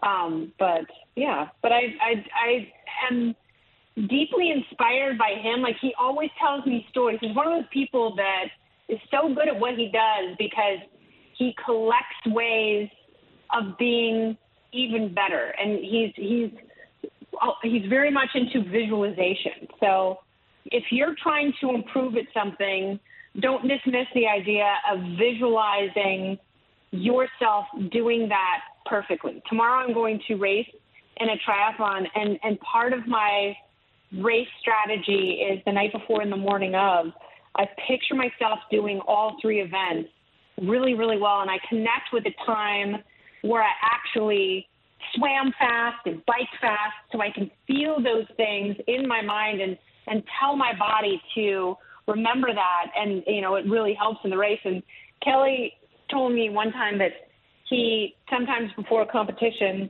in his mind, he'll meditate and picture on the beach the word no written in the sand over and over again. And he says he goes over to every single one and turns it to yes.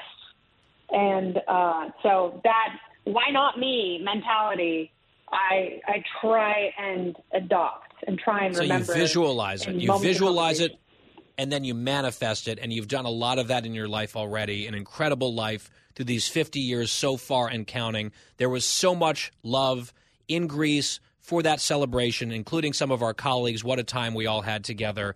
Adam and I were thrilled to be included and invited. So thank you for that, Kennedy, and I can't wait for the next adventure with you. The good ones got to stick together, and there's always an adventure around the corner. No matter what you're going through, always remember that. There's something ahead that will blow your mind in the best way possible. Oh, we love it. And with that, to one of our queens here at the Guy Benson Show, Kennedy, happy birthday. Have a great weekend. We'll talk soon. I love you. Thank you, guys. Love you, too. It's the Guy Benson Show Happy Hour. We'll be right back. Fresh conservative talk. Guy Benson Show.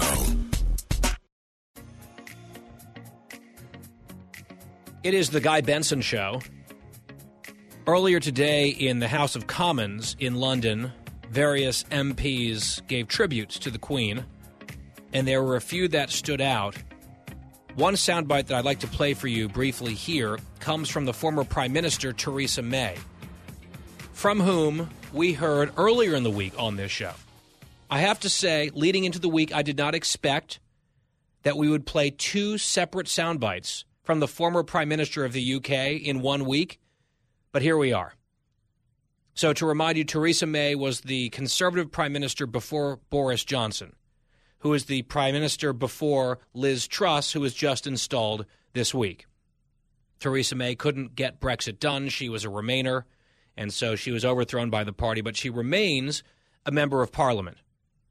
And she joined up and teamed up with Truss earlier in the week to troll the Labour Party about how all three female prime ministers in the history of the UK have been conservative.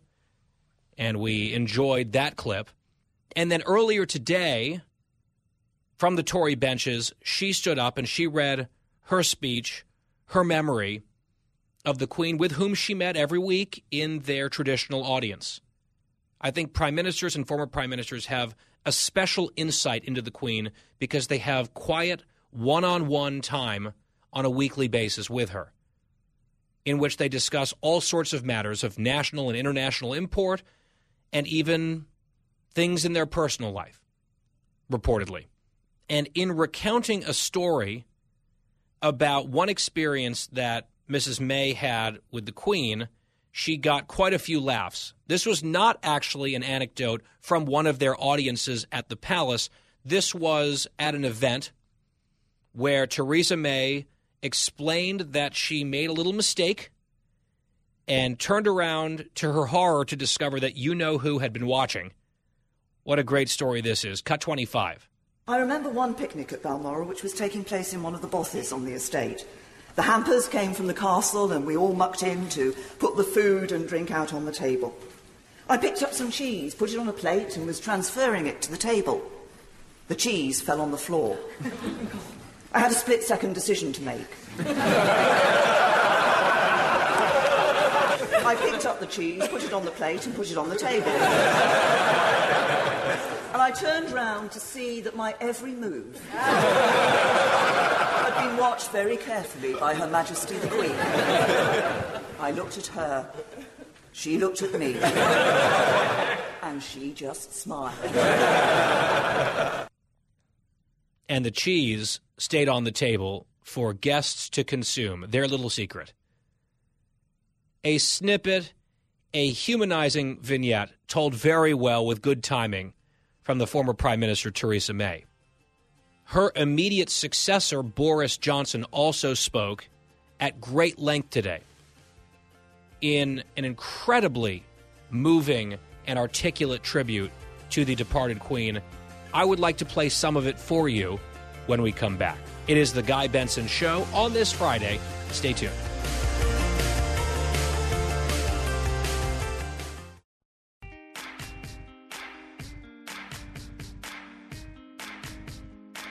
You're listening to a new generation of talk. Guy Benson. Almost to the weekend together here on the Guy Benson Show. Thank you for listening. GuyBensonShow.com, our website. Podcast free every day on demand, including bonus Benson on the weekends. at Guy Benson Show, Twitter and Instagram if you'd like to follow us there. Well, in the last segment, I played that little clip from Theresa May, the former PM over in the UK, a part of her remarks, a funny story about a little interaction, a playful interaction she had with Queen Elizabeth II. Another speaker in the House of Commons earlier was Boris Johnson, who until just a few days ago was the Prime Minister, who presided over a very significant period, over a couple years, in modern British history. And he's sometimes seen as this jovial, chaotic, cartoonish guy. But there is a reason why he has been so successful in his political career. He is charming, he is very eloquent, and he can rise to the moment when it's really necessary, and he rose to the moment today. He spoke very fondly of the Queen, and I think for a lot of Americans who might struggle to understand how much she meant to the British people, listening to Boris's words at least helped me understand it a little bit better. We don't have time to play the entire speech. It was more than 8 minutes long, but I do want to play a few long passages for you because I think clearly he put a lot of thought into this and it was very well received. Let's start with cut 17. A few months ago, the BBC came to see me to talk about Her Majesty the Queen, and we sat down and the cameras started rolling, and they requested that I should talk about her in the past tense. And I'm afraid I simply choked up and I couldn't go on. I'm really not easily moved to tears. But I was so overcome with sadness that I had to ask them to go away. And I know that today there are countless people in this country and around the world who have experienced the same sudden access of unexpected emotion. And I think millions of us are trying to understand why we are feeling this deep and personal and almost familial sense of loss. Perhaps it's partly that she's always been there, a changeless human reference point in British life, the person who, all the surveys say, appears most often in our dreams, so unvarying in her pole-star radiance that we have perhaps been lulled into thinking that she might be in some way eternal. He's hitting on something here that I think speaks not only to the British people, but to a lot of people who admired or respected the Queen from afar.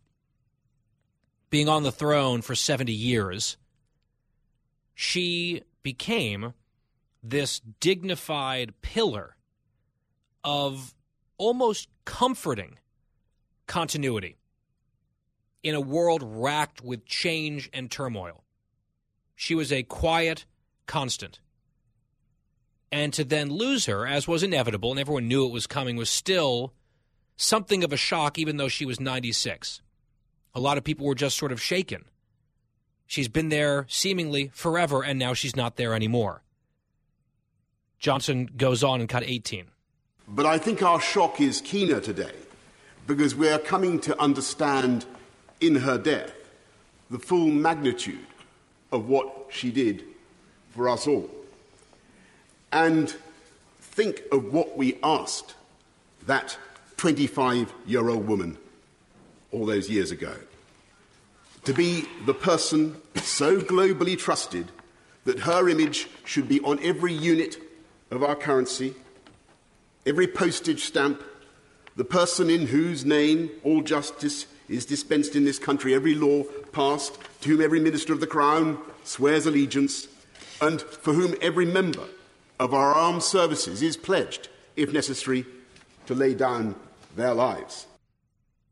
He went on to say that the Queen showed the world how to give, how to love, and how to serve. I think service is a word that we're hearing over and over again in connection with her for good reason. Later on, the former Prime Minister Boris Johnson said this in cut 21. And over that extraordinary span of public service, with her naturally retentive and inquiring mind, I think, and doubtless many of the 15 would agree, that she became the greatest statesman and diplomat of all. And She knew instinctively how to cheer up the nation, how to lead a celebration. I remember her innocent joy more than 10 years ago after the opening ceremony of the London Olympics, when I told her that the leader of a friendly Middle Eastern country seemed actually to believe that she had jumped out of a helicopter in a pink dress and parachuted into the stadium. And I remember her equal pleasure on being told just a few weeks ago that she had been a smash hit in her performance with Paddington Bear. And we talked about both of those on the show yesterday. And Boris saw fit to include those examples in his remarks. Then toward the end, this is how Johnson wrapped up in cut 23. And it was that indomitability, that humour, that work ethic, and that sense of history, which together made her Elizabeth the Great. And when I call her that, I should add one, Elizabeth the Great, I should add one final quality, of course, which was her humility. Her single-bar electric fire Tupperware using refusal to be grand.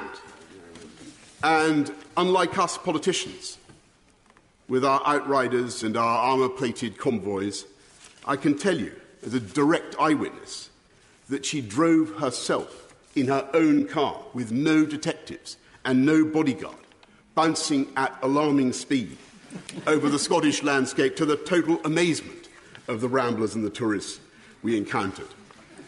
And it is that indomitable spirit with which she created the modern constitutional monarchy. And he closed with cut 24. An institution so strong and so happy and so well understood, not just in this country, but in the Commonwealth and around the world, that the succession has already seamlessly taken place. And I believe she would regard it as her own highest achievement, that her son, Charles III, will clearly and amply follow her own extraordinary standards of duty and service. Yeah. And the fact that today we can say with such confidence, God save the King, is a tribute to him, but above all to Elizabeth the Great, who worked so hard for the good of her country, not just now, but for generations to come. That is why we mourn her so deeply. And it is in the depths of our grief that we understand why we loved her so much. Elizabeth the Great. Hear, hear. Former Prime Minister Boris Johnson today in the House of Commons with his words about the Queen who passed away yesterday at the age of 96. Our home stretch is coming up next on The Guy Benson Show. Changing gears entirely, producer Christine has a sudden onset passion, brand new. This one caught me by surprise. We'll tell you about it next. Fresh conservative talk. Guy Benson Show.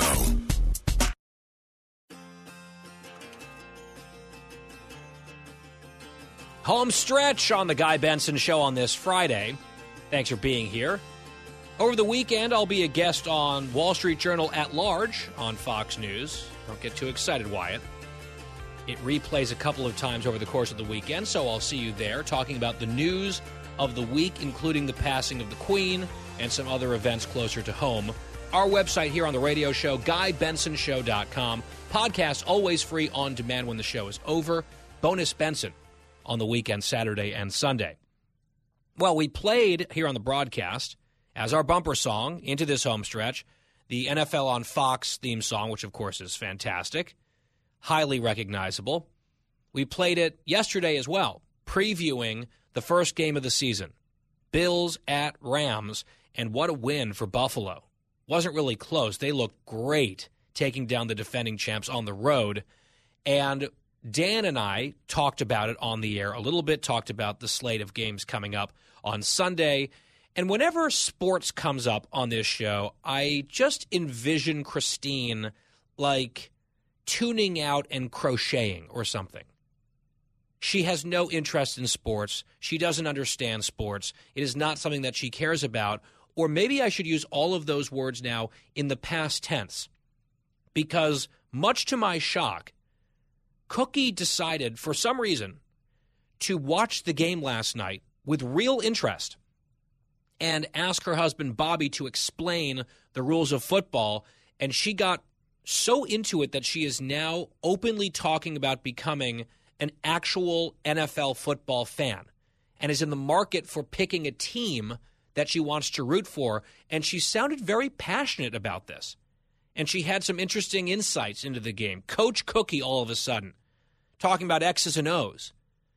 So, Christine, I just want to start with this simple question. You've been on this earth for, 4 to 6 decades at this point, and you have never shown any interest in football. It's just something that happens in the background that you think men watch. What was it about Game 1 of this season, Buffalo at Los Angeles, that made you, not a playoff game, not a Super Bowl, this game? What inspired you to at least pay more attention and try this time? There was nothing that inspired me. Bobby and I just sat down and I said, "Oh, what are you watching?" And he said, "The game." And I said, "Okay." And I said, "You know what? Let me watch with you." And he goes, "Seriously?" And I'm like, "Let me put my phone away. Will you explain this game to me?" And he goes, "Yeah, any questions you have." So for the next 3 to 4 hours, I learned everything there is to know about football. Okay, you're an expert now. I said to Dan, "Quiz me." And he did, and I answered the question correctly. So you had just allowed this huge national obsession to pass you by as background noise for years. And did you know some things that you didn't realize you knew just by osmosis, or were you really just clueless about this game until you watched carefully and Bobby started to explain? Well, I think we started watching that show Friday Night Lights, and I think that probably piqued my curiosity. Okay, that makes some sense. All right, so you like the show, I assume, Friday Night Lights. Love it. Okay, and then why are people so passionate about the sport? So you caught a pretty good game between two very good teams. It was a great game. What were some of the things that you got into? Okay, I want to talk about, I don't understand. So here's some questions I have. Okay, so Bobby said it was a down, you have to go 10 yards, correct? Well, the goal is to advance the ball 10 yards to achieve a first down, to get a new set of downs. Right, and you have 4 tries, correct? Correct. Okay, why not try for more so you can get closer to the goal? Well, they do. Right? They often do, and sometimes they have big plays. You don't try for a big play every time, right? You have to sort of try to fool the defense, but you'll have big, giant 70-yard plays for touchdowns sometimes, and other times you're just handing the ball off to the running back and trying to get 3 or 4 yards. It's kind of situational. Okay, that was another thing. So, the quarterback would go, hut, hut, whatever, and he was holding the ball, and it looked like he was going to pass it. And then all of a sudden he put the ball on the other side and then threw it. I'm like, oh, my God, he tricked the other guys. And Bobby said that was a play? That's play action. Yep. And then how come you can't pull down a guy? How come if a guy has the ball and he's running, how come I couldn't just go and pull down his shirt and pull him down? Well, that's called a tackle, and actually that's what you have to do. No. But there was some guy yesterday had a penalty because of holding, and it was because he held on to the shirt and pulled him down. Oh, because he didn't have the ball. No. He did not have the ball, the other guy. Yeah, so you're allowed to tackle someone who has the ball. That's the point. But someone who doesn't have the ball, you can block them, but you cannot hold them. You cannot sort of tackle them and impede their ability to play their position. That is holding. That's a penalty. So what's the difference between that and then interference? Pass interference is when the defender interferes, at least defensive pass interference. When the defender interferes with the person trying to catch the ball, you can't sort of hit them or have contact before the ball arrives, as to prevent them from having an ability to make a play and catch the ball. That's not allowed. So, but you can interfere where you can get the ball, correct? You can intercept the ball, absolutely. Oh, my gosh. There's so many. And then also, I like that it's handy on TV. Bobby would tell me, okay, see that blue line? They need to get to the blue line. Or see that yellow line? They need to get to the yellow line. Now, one more thing. After the third try, and they're not anywhere near. Oh, is that what? Down. Okay. After the third down, how come sometimes this other guy comes on and just kicks it into a field? The punter. Yeah. The punter, right. So instead of trying to get a goal. Instead of trying to get a first down, you mean? Yeah, like he just punts it and it goes nowhere. Well, it goes actually pretty far, and the point of that is, if it's fourth down, it's your last try. If you still have a long way to go until the yellow line and you don't get it, then the other team gets the ball right there and they're much closer to your end zone. So you punt it so that they're much farther away and they have to work harder to score in the other direction. That's why punting is strategic, yes. Okay, and so that guy, the kicker guy, that's his only job? Like, he doesn't have to do anything else. He just comes out after the goal and hits it. Or punts. Yeah, the punter is basically a one-trick pony, but it's a very important play. It's a very important position in terms of field positioning. And then there's also a kicker who will do the kickoffs after touchdowns, and he's also the one who will kick the field goals or the extra points through the uprights. That's a different guy usually. Oh, okay. The kicker, place kicker versus punter. Now, how long do we have, Dan? Not that like long. A minute. Oh, no. I've got more questions. Also, okay, here, I'm just going to go through them, and we could talk about it next week. They never break for snack. Do you think that they get hungry? Because I keep saying to Bobby, these are big boys. Like, when do they get to eat something? Also, how do they use the restroom? Like, when do they have time to do that? How come they're not protecting their quarterback more? Like, sometimes the quarterback got sacked. Like, that should never happen. There you go. You sound like an offensive line coach. I mean, it's like we're talking to the late John Madden here, in the person of Cookie, who has just discovered football. Earlier, Dan was saying it's like someone who discovered fire for the first time. It's like, ooh, and there's warmth from this, these flickering things. Christine, will you be watching on Sunday the slate of games? Oh, yeah, I'm excited for the Pats and the Dolphins, and then I can't wait to see Tommy Sunday night. With the Tampa Bay Buccaneers, I'm curious to see which team you pick as your team. They'll be so lucky when you land on that franchise. We'll have to pick up this conversation. Christine suddenly, out of nowhere, against the odds, super into football. Fascinating. Maybe we'll revisit it on Monday, where there's also football, Monday Night Football. There's so much football, Christine. If you're now a fan, you're going to be very pleased with the offerings for the next number of months. All right, we got to leave it there. Well, I am pleasantly surprised. Back here on Monday for a brand new week and edition of The Guy Benson Show. In the meantime, have a wonderful weekend, and thank you for listening.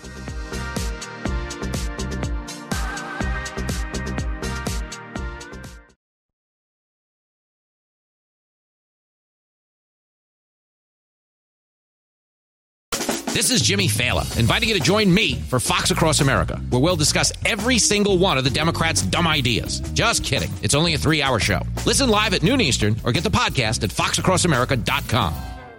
Listen to the show ad-free on Fox News Podcast Plus, on Apple Podcast, Amazon Music with your Prime membership, or subscribe wherever you get your podcasts.